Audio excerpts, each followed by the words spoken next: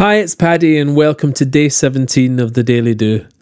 I'm deeply pleased and honoured to have so many of you all over this world, from Cape Town to Stockholm, New York to Dubai, Tokyo to Moscow, and even Rotherham to Rye, sending messages and sharing the Daily Do on social media channels so that more and more people are enjoying what I intend as a warm breeze of well-being in what can be the choppy and changeable sea of life.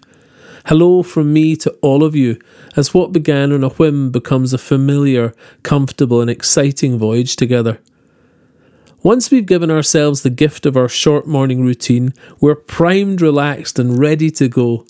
Our intentions are set, we're grateful to be thriving, and watch out world, here we come. But the world can seem to slumber, unaware that we've turned our tide, and love, weight, money and health seem stuck on the rocks. But if we go out expecting the seas to part or the waves to cease, or money, weight, health and love to on command fall at our feet, we've forgotten that we are the sailors, we are not the sea. Seeing only storm clouds coming, I used to grab, bend and force myself into the wrong places at the wrong times in fits of scarcity and lack. And we can all do this, it's selfishness, but we can free this from our hearts and go with the ebb and flow of the glorious bigger picture while still striving to be our very best.